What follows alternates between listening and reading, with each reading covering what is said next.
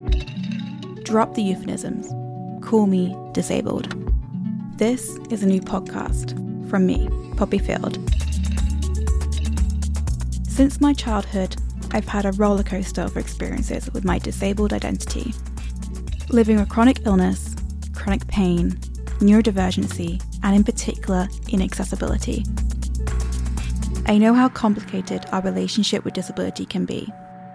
I'll be chatting with various guests about their journey of coming to identify as disabled, and all the amazing and difficult in-betweens that come with it.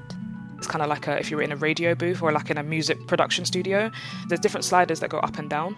When I started realising that that was a thing, that's when I kind of came into like a more nuanced understanding of disability, which obviously in turn helped me identify as disabled. We'll be sharing their story and we'll discuss what we want the future to look like for everybody.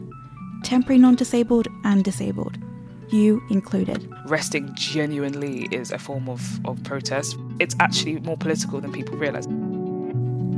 I'm asking the world, ever so subtly, to drop the euphemisms. Please, call me disabled. A collaboration with Acast Amplifier, CC Co and Crack Magazine.